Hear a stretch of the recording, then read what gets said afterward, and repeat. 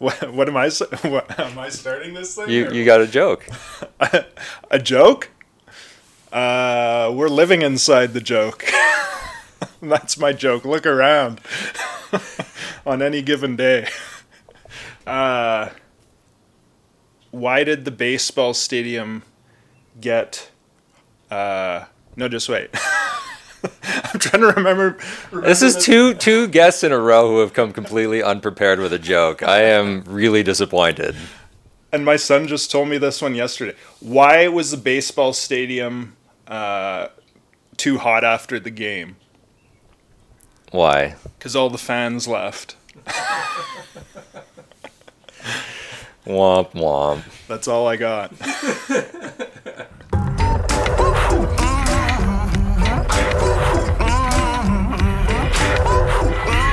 Hello, this is the Calgarian. I'm Taylor Lambert. My guest today is local media mogul Jeremy Klaszus, the founder and editor-in-chief of The Sprawl. If you haven't heard of The Sprawl, it is a crowd-funded, independent local news outlet that tries to fill some of the gaps in Calgary's journalism landscape.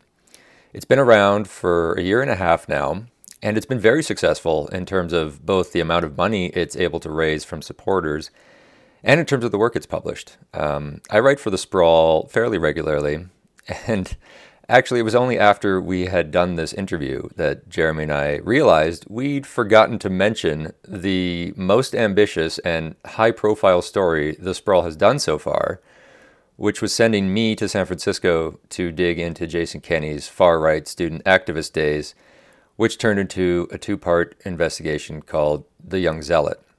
No other media outlet sent a reporter to San Francisco for that story, so that is a feather in the cap for The Sprawl. We just got caught up talking about other things and neglected to mention it. So there it is. You should go read that story and check out the rest of The Sprawl. It is worth your time. A reminder, as always, that this podcast is also crowdfunded and relies on support from you, both monetary and otherwise. If you like the show, please consider sharing it on social media and telling your friends about it, or becoming a supporter for as little as $1 a month on Patreon. Visit thecalgarian.ca for more details. And now, here is my conversation with Jeremy Klaszus.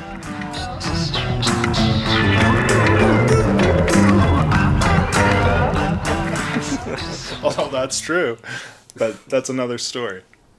So, I don't know, should we start with like a full disclosure thing that I occasionally work for you? Sometimes you are my boss. That's true. Yeah, boss and editor, yeah. I would be really offended and disheartened if anybody who listened to this podcast didn't know what The Sprawl was, but just in case, how would you describe The Sprawl? What's your very short description when you meet somebody at a party or something? Yeah, I mean, in a nutshell, I call it Calgary pop-up journalism. So the idea is going deep on one story at a time instead of trying to cover everything that's happening all the time in the city. So it's local, ad-free, crowd-funded, and kind of a new way of doing local journalism. I feel like, and I remember you sold it initially as pop-up journalism, and even amongst journalists, I feel like they were really unfamiliar with that concept. Is that kind of the response you often get? Cool, what's pop-up journalism? Totally, yeah, because what is that even? Which I kind of like because it invites further questions. What do you mean by that? What is that? And it's kind of, I kind of took a trendy idea, I guess, this whole pop-up idea, pop-up shops and whatever else, and applied it to journalism. I got the idea partially from a local business, Cafe Klatsch. So Jessica McCarroll has, I think she still has this coffee cart. She goes to events with it, like a cargo bike with coffee stuff on it. And yeah, I just thought that was cool. I'm like, she doesn't pay rent. She doesn't, or didn't at that time, but she used the city as her backdrop, used where she was as, hey, here's where I'm doing my work. So I thought, could that work with journalism? What it is that you're not always set up as a continually publishing model. You pop up and publish a bunch of stuff. You cover an issue and then you disappear for a while, right? Exactly. And that lets you avoid the pitfalls of having to pay rent, pay overhead, like your ongoing costs, and you can just focus on going deep on stories rather than like churning out garbage just constantly just for the sake of it. That's like the basic idea, right? Exactly, and every iteration is different, and can be different in terms of format or even location. Like, so we did one earlier this year at the library, where we had a pop-up newsroom where people would drop in and read old news articles about the future of Calgary and post on the walls what they wanted for Calgary. And then we made a newspaper, which was kind of fun because we'd only ever done digital stuff. So to make a hard copy newspaper for that edition seemed to make sense because it's kind of a timeless topic. Like, it's not tied to this week or even this month. It's like, what's next for Calgary? The kind of standard digital journalism thing is publishing articles on a website. So, and obviously the Sprawl does that. Like, that's the main thing the Sprawl does. But I'm always wondering, what's a different format or what's a different twist on that that fits with the content somehow. So it's, every iteration is different. I feel like, I mean, the Sprawl has been very successful, and we'll talk about that in a second, but I feel like your journalism career, like, there's a line between it. Like, you've been a bunch of different things in your career, but like, there's the Sprawl and then there's before the Sprawl. It's like just radically different. What possessed you to do something insane like to a journalism startup at a time when that doesn't seem like the most fiscally sound enterprise? Yeah, well, one thing that made it easy was that I wasn't leaving a well-paying job to start the Sprawl. Like, I was You're a poor freelancer. I was a freelance journalist, so it's like there was only one way to go, and that's up. So well, fuck it, I'm already broke. Yeah, exactly. So it wasn't. Yeah, I mean, like, people look at it and they're like, "Oh, you took such a big risk," and I'm kind of like, I mean, in a sense, yeah, I guess, but not really. Like, I wasn't leaving some massive securely position. But yeah, I'd always had a sense after Fast Forward folded in 2015. So Fast Forward was the alt weekly paper in Calgary that published 20 years, I think. And I worked there as a staff writer and as an intern when I was in journalism school, and then as a freelancer after that. And when it folded, everybody's like, "Oh man, like, there's a big hole in our media landscape now. You know, I'm going to miss Fast Forward. Where am I going to get my local news?" And so I was kind of conscious of that. Like, people loved this thing, and now that it's gone, they're like, "Okay, now what?" And anytime I would kind of muse aloud about that on Twitter, people would be like, "Oh yeah, you should do something. Like, if you did something, we would support it." And I'm like, okay. But then, how do you actually do that? And then, it just, the timing worked out with the civic election in 2017, launching at that time, and it turned out to be an interesting race, and everything just kind of came together in that regard.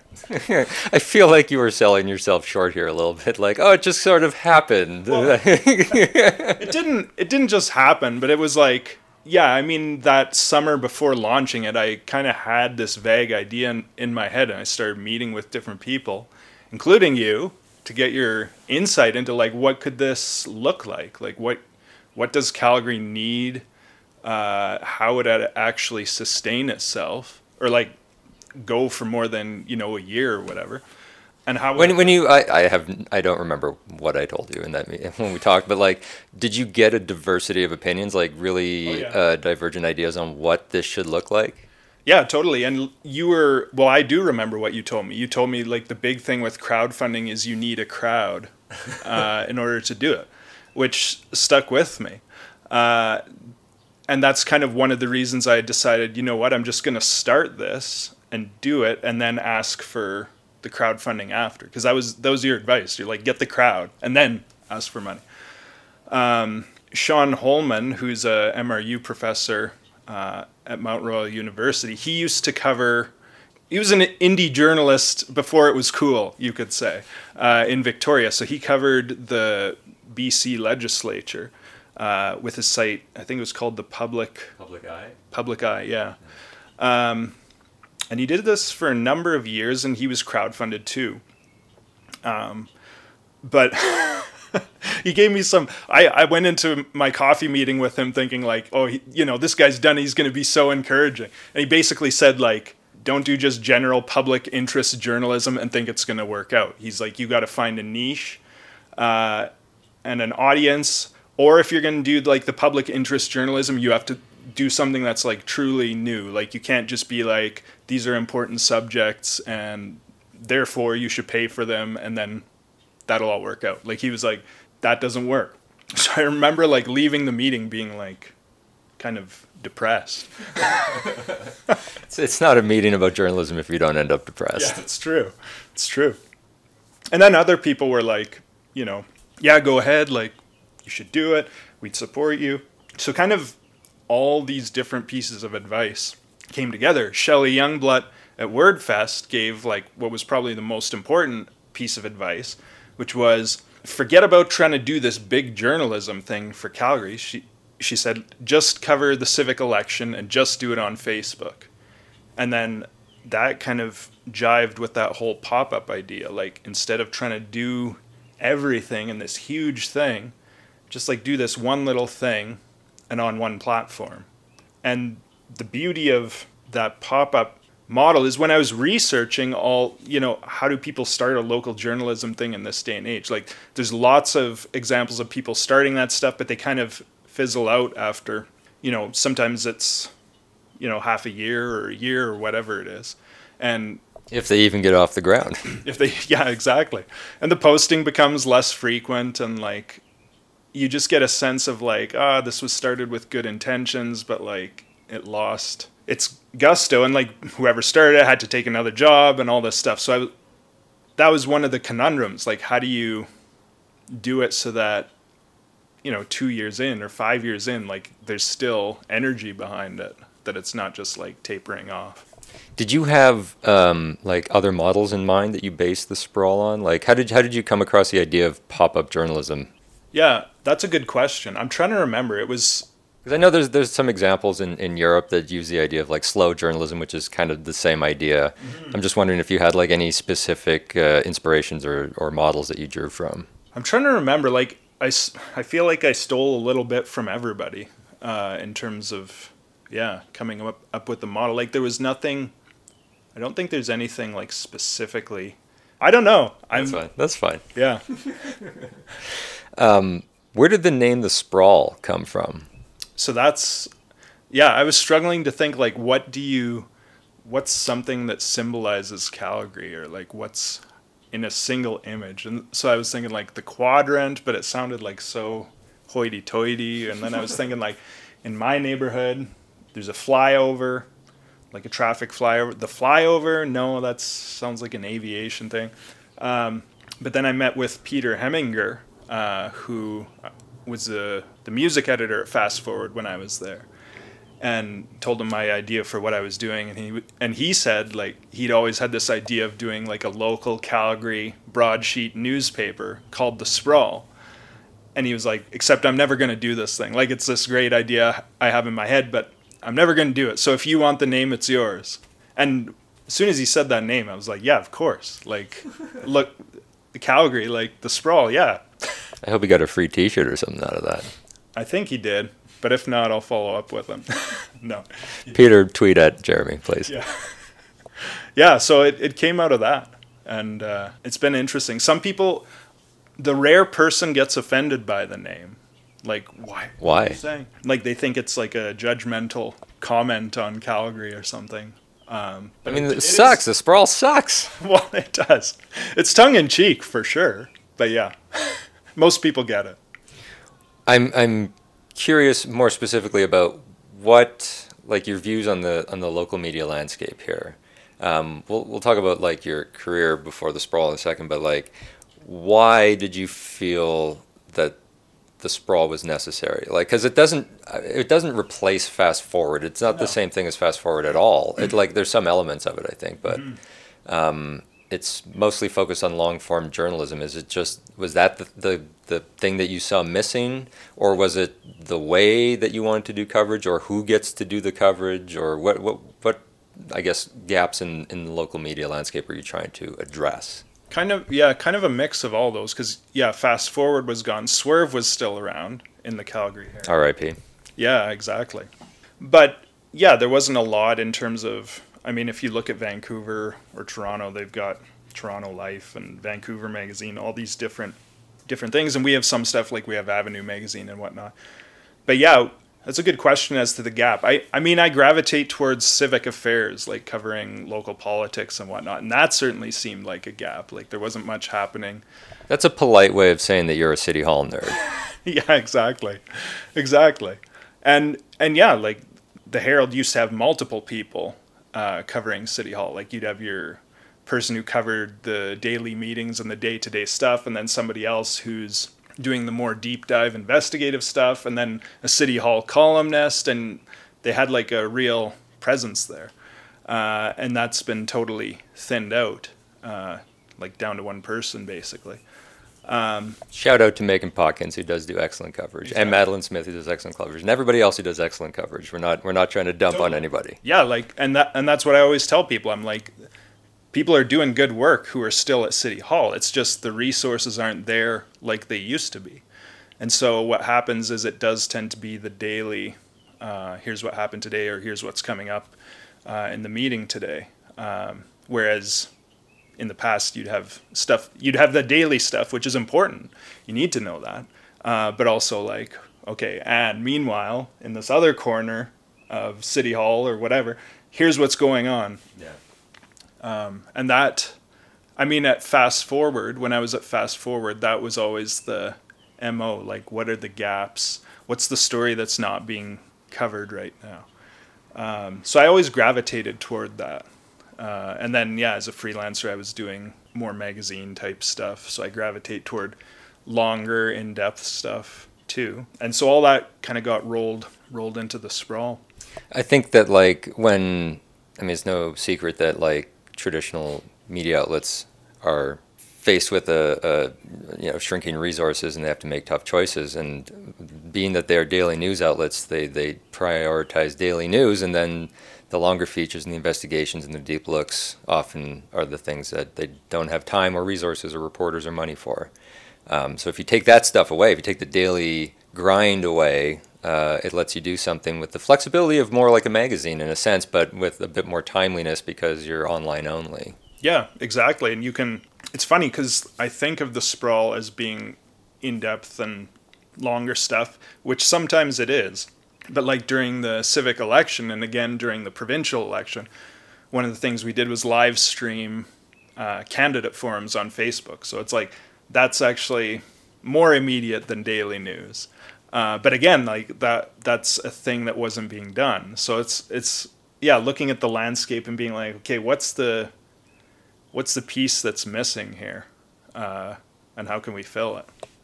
All right, let's go back. I want to talk about your background in journalism, your background in general. You grew up in Calgary? No, Edmonton area, actually. Yeah, delivering the Edmonton Sun in Morinville, Alberta. Is that your first newspaper job? Yeah. Well, actually, first was St. Albert This Week, and then then the Edmonton Sun. I had multiple routes. Was your family like a big news household, big newspaper household? I don't think so even, which is kind of funny, but it was a good way to make money. Like, I don't know, I got like $200 or $300 a month from that job. You went to journalism school at Mount Royal, right? Exactly. So What did you want to do in journalism? What attracted you to that? that's funny that you say that, because we're getting ready to move and I was packing boxes and I came across my journal entry from the day that I applied to Mount Royal. And it's funny to look back on, because like I was at missionary school. I was at the 2002 Olympics in Salt Lake City, actually, on a Christian missions trip. Long story we don't need to get into. But anyways, I applied at a public internet terminal when that was a thing. And in my journal I wrote that like I'm excited about journalism school, and it'll be a great mission field. So you wanted to evangelize? Yeah, I wanted to evangelize. That was the idea, I guess, according to what I wrote. I didn't even know how does that work for Oh man, evangelicals can turn anything into a missions opportunity. Trust me. That's fair. So, in journalism school, obviously something changed, and you decided to have a different idea of what you wanted to do in the field. Tell me about that. Yeah, and that's interesting because in high school, I was a right winger. Like I had my email address was ihateliberals@hotmail.com. And I subscribed to the Alberta Report and read it religiously, like Ted Byfield and Deliver the Edmonton Sun. So that was kind of my experience growing up, and then going to college and then encountering like new ideas and whatnot. I kind of went the other way, I guess. I'm trying to think about like what triggered that or like what made that happen. That's a good question. I think part of it is just you grow up and you realize like these right-wing certitudes are nonsense, and they don't hold up. So and then I kind of found a home at Fast Forward, which was very much like a progressive, on the news side, like came at things from a progressive angle. Did you know that you wanted to be a writer as opposed to like radio or TV or something else? Pretty early on, because I did do an internship at CTV, but I didn't enjoy it really. Like, I don't know, at Fast Forward you could do interesting stuff that wasn't being covered elsewhere, whereas, at CTV it was like, this event is happening today, or When did you start freelancing? Probably, let me think here. Off and on I've done it since journalism school, but basically in 2009, the end of 2009, I left Fast Forward to be at home with my daughter. So be a stay-at-home dad / freelance. And then, went from there. Was that a scary transition, a scary decision? It was, but it also worked out really well. Like the two things complement each other. Because freelancing is pretty, as you know, can be pretty depleting and pretty demoralizing. So I found it actually... I don't know what you're talking about. Yeah. Well, you should write the guidebook on it. It's rough. But like having a kid around was good because it kind of pulled you out of that, in my experience. It was like, okay, now I got to take care of, all these tasks of caregiving. And so I found those two things to be like a good mix as opposed to just freelancing. At some point you started being a civics columnist for Metro. When was that? Yeah, I mean, before that, I was an ill-defined columnist for the Herald, actually. But it wasn't civics per se, like that wasn't the parameters, although I often wrote about that. So that was like 2000, maybe 2001 onward. And then, I switched to Metro in like 2014 or 2015 maybe. And then, with Metro, they were more focused on city hall stuff, transportation stuff, more civic affairs stuff just generally. So it was a good fit. But writing a column, it's okay, but I often found like I had nothing to say. That's a problem with writing a column. Like you have to manufacture stuff, manufacture opinion, basically. I mean, you're engaged. You're familiar with the issues. You're a city hall nerd. You go deep on these things. It seems like how would you not have opinions on things in the city and how the city's run or built or the society operating in the city? I'm curious why you think you had trouble coming up with opinions. Well, part of my struggle was like, not the best columnists, but a lot of columnists can go into a situation and be like, I see it, it's this way, here's what should happen, and write that with absolute certitude, or what appears to be absolute certitude.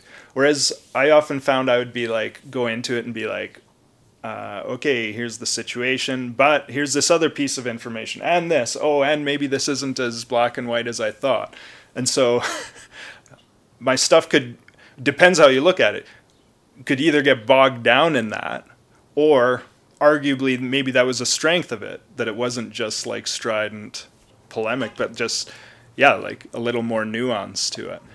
I would just say I struggled to find a voice as a columnist. Like, I think it's hard to do. Everybody thinks like, oh, I have an opinion, I could do that job.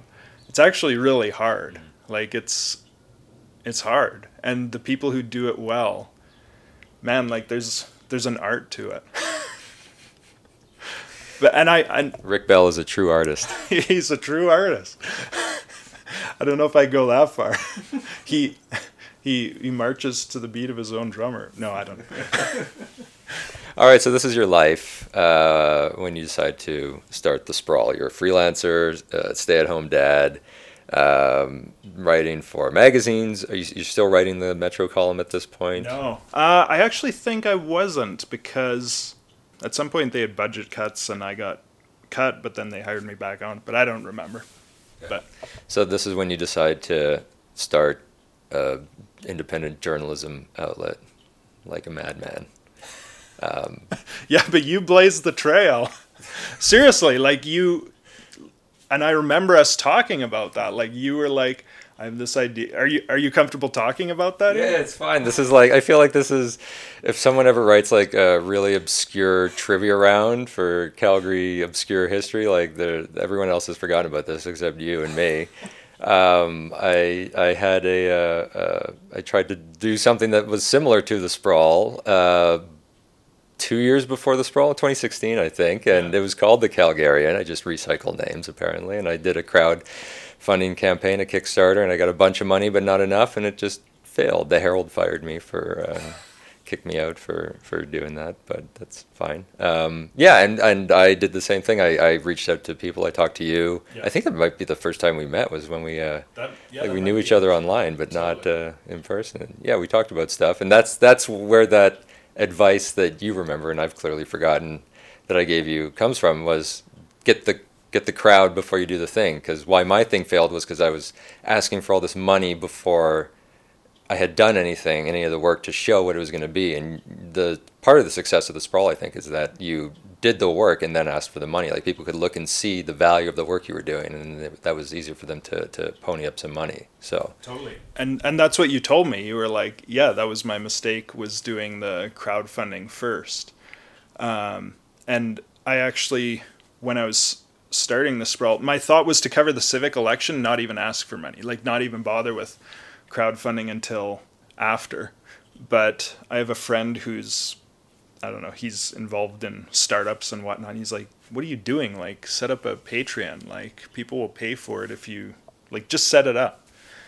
And so, yeah, that seemed to work. But I remember being at that same crossroads you were at, and it's like, do I do a Kickstarter and have like this huge number and try to make that much money? Or do I do this Patreon monthly payments thing, and then it's more stable? And I remember being uncertain about that.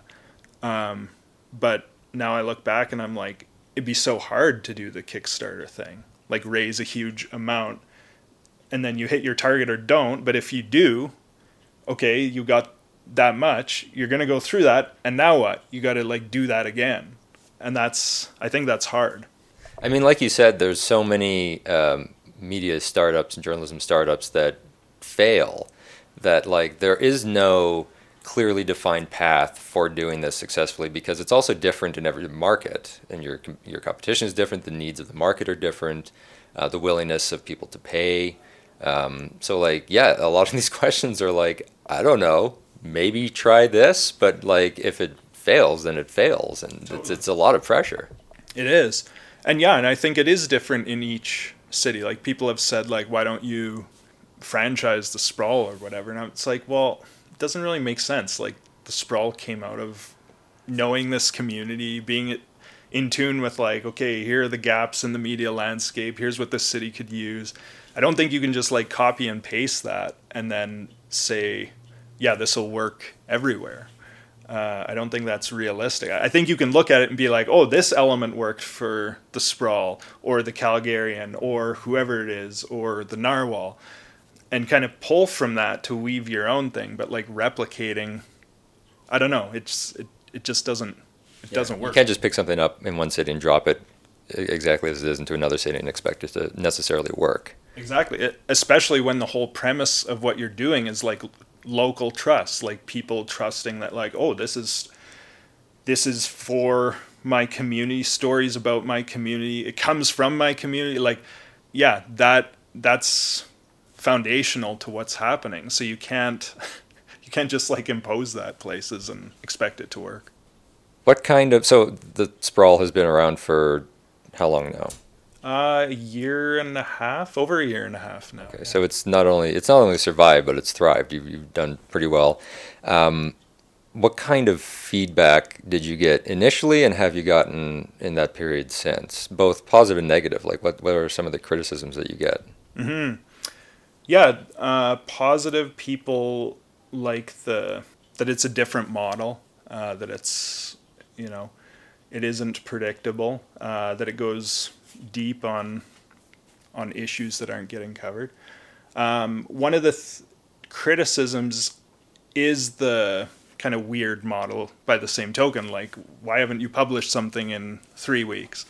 That strikes people as a little strange. So I think it's just a matter of explaining to people, like, hey, here's how this works, and here's why we're doing what we're doing. I mean, you always get criticisms of being biased or not being far enough this way or that way. But I don't know, there haven't been real sustained criticisms of that nature. Okay, I've got a question for you then. Yeah. So one of the things that I'm curious about is in Canadian media in general, we're having, well, some of us are having a conversation about gatekeeping, who gets to make the decisions about what gets covered. The thing about the sprawl is that you're very good about, like, you draw your ideas and inspiration and advice from a wide variety of people, not just journalists, I think, but like just people, smart people in the city. But it's ultimately up to you. Like the control is centralized in one person, and that one person is a white guy. Mm-hmm. So I'm just curious how you think about that, how do you address that, and like, is this a sustainable, like, I don't know how far in the future you've planned for the sprawl to evolve, but like, is that a problem that you see you need to address structurally at some point, or can you mitigate it by keeping it the way it is? What do you think?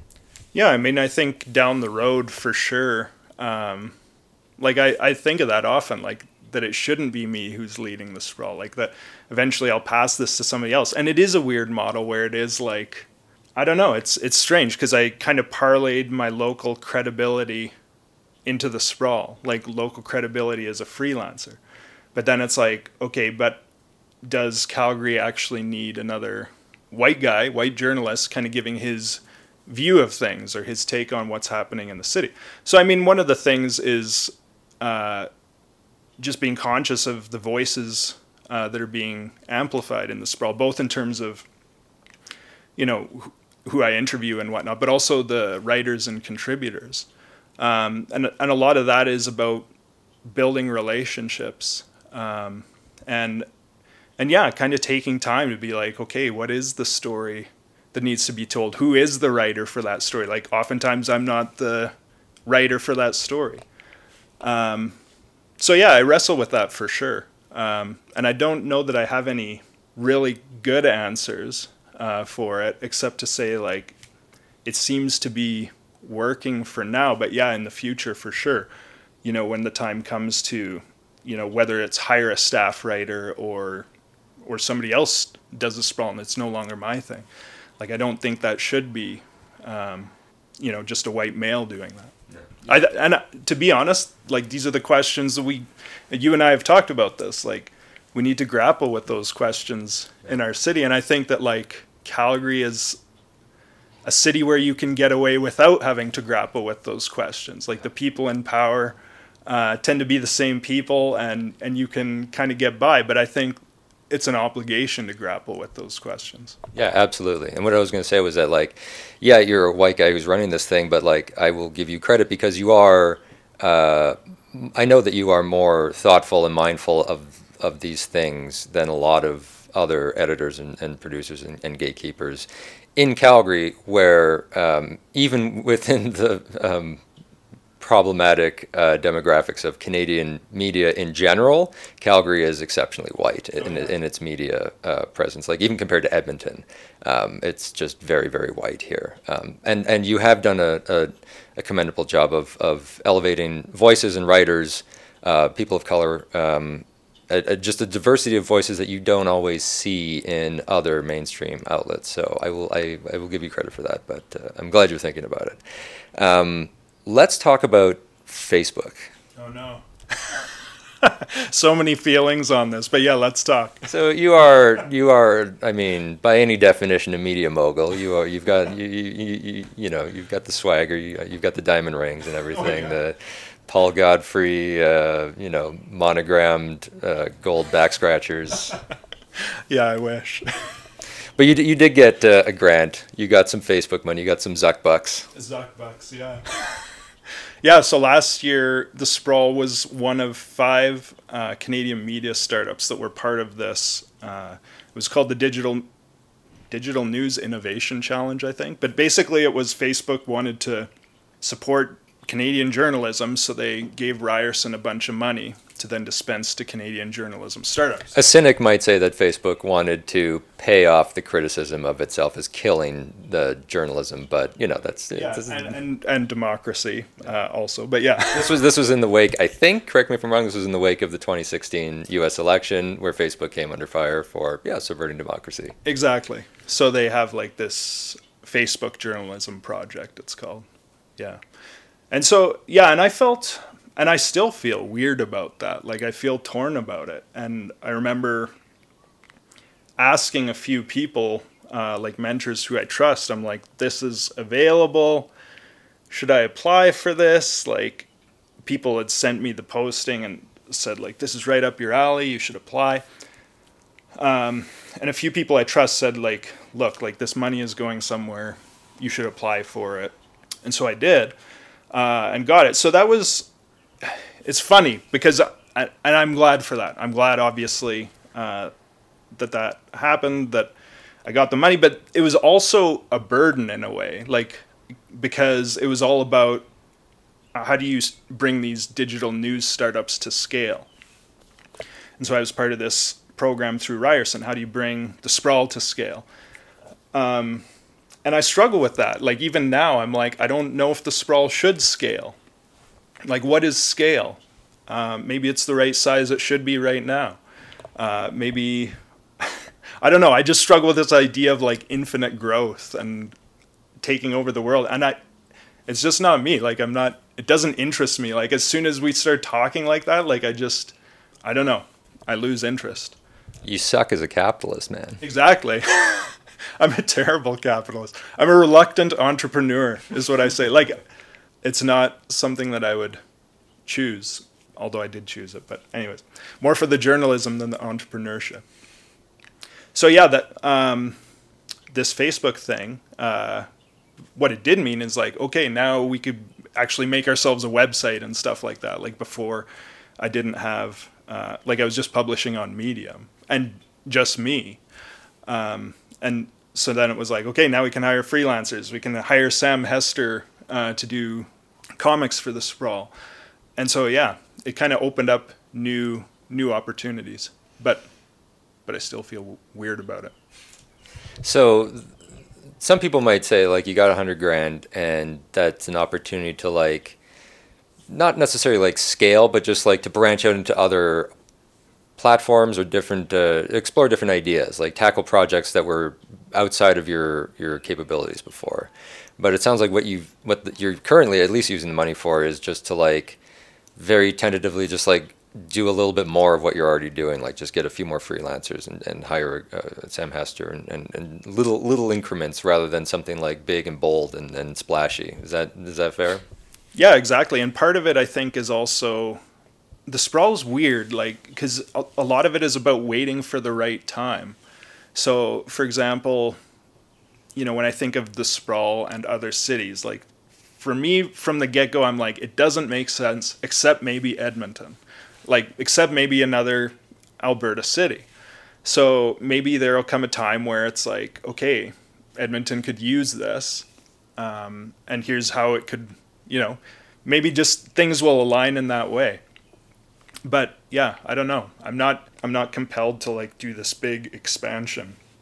And part of that is like I'm conservative by nature, not politically conservative, but like small c, just like how I approach Cautious. You're cautious. cautious, I guess. Yeah, like I'm not looking to. Yeah, I don't know. It's weird. I'm happy being small.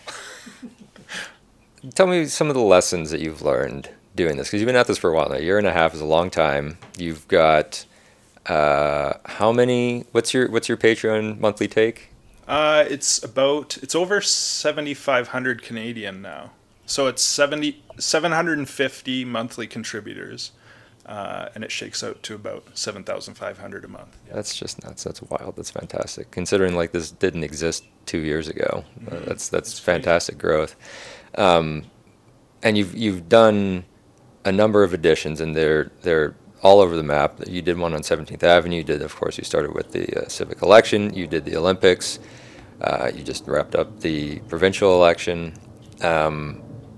What lessons have you learned from doing this, considering that you started off with so many more questions than answers on how to do this?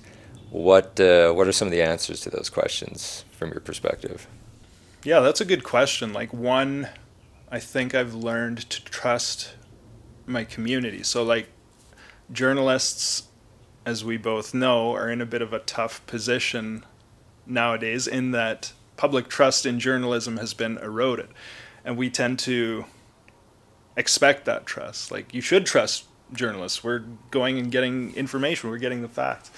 And I understand that. But like I don't know, it's weird. As I keep going with the sprawl, it's just like, no, like you have to extend that trust to people before you expect it back. So even starting the sprawl, I think, was an extension of trust in a way. Like, yeah, I think maybe this community will support something like this. More recently, I struggle with being crowdfunded. I struggle with the idea that 750 people are like ponying up $5 or $10 a month or whatever it is to support the sprawl. And sometimes that weighs on me. Like I feel like I'm not doing enough, or I'm not justifying that expense that people are making. But I don't know. And even there, people, like, even just the last few days, people have sent me messages being like, don't worry, like, simmering is necessary. Like, don't worry if you haven't published anything, it's fine. So I'm learning that, like, how to trust my community. It doesn't have to be, I don't always have to be proving this. And my good friend Taylor Lambert also gave me good advice last week when you said, like, stop worrying about the model. Stop second guessing the model all the time. Like, it's working. So just like run with it. I wouldn't listen to that asshole. Yeah, he does complicate things when I talk to him. In a good way, though. Gets me thinking about things. Yeah, so that's a big lesson. I'm trying to think what other lessons I've learned. I don't know. There's been... How do you decide what to cover? So this is a good question, and one that I think I can do better on. Because right now it's a mix of people suggesting things, kind of what I tend to gravitate towards. Some of it is reading the room. Some of it is like, well, with an election, it's like, here's an election campaign, like, okay, that's a very concrete, has a start and end date. So yeah, there's no real science or process behind it, but what I would like to do is make it so that there's better way for people to give feedback on that. So like, if you sign up as a Sprawl member, okay, you can actually help steer the ship a bit in terms of what gets covered next. And I haven't found an elegant way to do that. Like I've done like a Patreon survey. Early on I did that, where it's like, here's 3 things I'm thinking about for the next edition. Vote on it, and I'll do whatever has the most votes. And that's okay. But yeah, I'd like to, I don't know. I think there's a better way to do that. I don't know what it is, though. There is something, I mean, that's good. It's sort of democratizing in a sense, but it's also, yeah, does that seem like a potential pitfall with that approach? Like, if people tell you to go cover something that you really don't think is worth your time covering, are you still going to have to do it because that's what they voted on? Yeah. I mean, that's one of the questions. And there's something to be said. Some people say, you know what? I don't want you to ask me what to cover. Like, you're the journalist. I trust you. I'm supporting you because I believe in this and I trust your judgment. So just go do it. Quit bothering me. Yes, don't bother me. Don't send me a poll or any of that. Do your own job. Exactly. Don't outsource that stuff. So yeah, it's a balancing act. Cause yeah, I don't even like doing the, here's 3 ideas and vote on it. Like, that's good. I don't know what it is. There is a better way of doing this, but this is the challenge with like this kind of journalism is it's like nobody knows what they're doing. Nobody has really like proven something that works for this stuff. Like, people have tried stuff that have promising returns and whatnot, but yeah, I don't know. So after 1.5 years now, where does the sprawl go from here? Like, how far? You said like at some point you envision handing this off to someone else, whether that's very far in the future or somewhere near, I'm not sure. But what do you see for the sprawl's near and medium term future? Yeah, I mean, in terms of handing it off, like something I've been thinking about lately is, I see myself becoming more of an editor, not the reporter on the ground doing everything. Like, I think it should be a new voice who's doing that stuff. And yeah, and I don't know. I think there's other opportunities. So for example, when we were doing the library pop-up, the pop-up newsroom, one of the cool things was school groups came in and we were able to, Sam Hester and I would give them kind of like a journalism crash course. Like, here's how you do journalism. And then with one of the classes, we actually sent them loose in the library and we were like, go research, like find something that's important to you, go in the library and research it, and then come back and make a report. And so like one group made a podcast, which I actually used on my podcast. It was good. Like, it was solid stuff. Other people wrote stuff. Some people did a comic with Sam. So when I look at something like that, I'm like, that took like no or very little effort from us to like put that together. Like, all we did was be like, okay, we have a platform. We have some knowledge about how to use these tools. We're going to share that with you. Now go and do it. So I see the sprawl maybe doing more of that stuff. Like maybe an edition is, happens in a school and it's students that make it. I see that kind of stuff happening. So I don't know. So I kind of gravitate toward that stuff more now. And I also realize like the reporting, it's like somebody told me like, it's a young person's game. Like I think somebody who's younger and with more energy to do that stuff. Are you saying you're old? We're basically the same age. I'm getting old. I feel like the sprawl has added like years on my life. Yeah. But yeah, like I think, or even when I think of myself at Fast Forward, like I was young and hungry and like getting in there and doing all this investigative stuff and kind of stirring things up. Yeah, so I wonder who's going to do that for the sprawl. I see that happening, but I don't know what that looks like yet. And I don't know if it's necessarily the time right now for that, but I think eventually. So you're more comfortable just being the cantankerous old editor behind the desk? I guess so. Bottle of whiskey and cigarettes. Yeah, dealing with troublesome freelancers like yourself. J. Jonah Jameson, bring me pictures of Spider-Man. Yeah, exactly. All right, I think that's all my questions. No, wait, I have one more question. Can I have a raise? No comment. Thanks, Jeremy, for doing this. Yeah, thanks for having me. That's it for the show. Big thanks to Jeremy Klaszus. You can check out The Sprawl at sprawlcalgary.com and find Jeremy on Twitter at Klaszus. The Calgarian is hosted and produced by me, Taylor Lambert. Theme music is Dandelion by Ghostkeeper. If you like this show, please feed and water it. Tell your friends, share it online, or consider becoming a supporter for as little as $1 a month on Patreon. Visit thecalgarian.ca for more details, and find me on Twitter at @TS_Lambert. Thanks for listening.